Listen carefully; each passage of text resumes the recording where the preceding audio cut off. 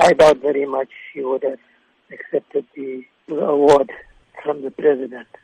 Very sad to say this, but it's a fact. I think many South Africans would agree with me on that. You can quote me exactly what I said. She's too much a woman of great integrity.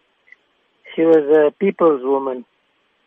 She spent her entire life working for the underdog. And I think our President is not the right person to be giving her the award. And she wouldn't have accepted it because he has besmirched his own character and his own personality. And he's driven this country into the ground. She would have waited until the next president came along, and if they still thought that she deserved the award, she would have accepted the award, depending, of course, in the hope that a reasonable person would be our next president. I mean, we've brought out hundreds of thousands of people on the streets demanding that the president must go.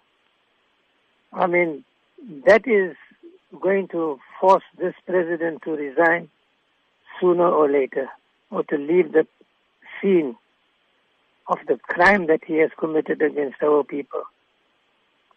That in itself will make him do it, because there's nothing as forceful as power of the ordinary person on the ground in their masses, but that requires mobilization.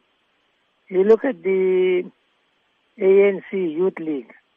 ANC Youth League is swearing its own people. I mean, Zweli Mkhize is on this podium. Praveen Gordon is on the podium. Both of them are ANC people.